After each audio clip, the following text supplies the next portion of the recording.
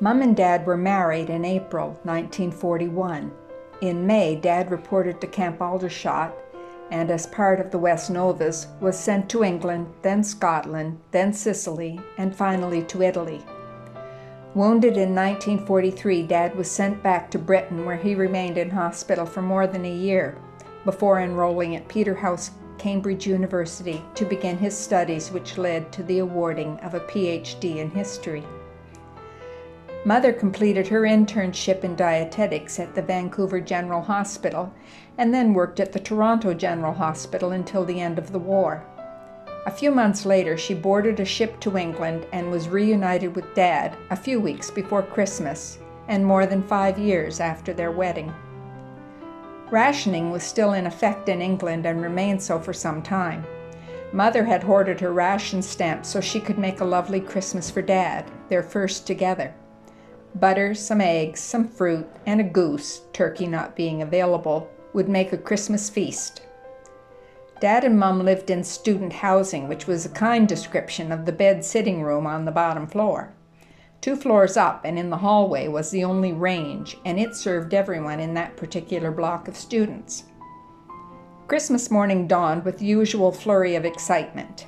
The gift that Christmas was a very cute cross between a smooth-haired and a wire-hair fox terrier puppy, christened Snooks. She looked sort of like a white and brown spotted box on legs. Around noon, the goose, full of delicious dressing and heavily slathered in butter, was placed in a large cake pan, Mother not having a roasting pan, and popped into the oven. Then she went back downstairs to play with the dog and enjoy the rest of the afternoon. Dad always was a studious fellow, and once his head got buried in a book, the world could come crashing down around his ears and he'd be totally oblivious. What did get his attention was Mother's high-pitched exclamation, well, we'll call it that, when she discovered Snooks in the middle of the table polishing off the last of the butter.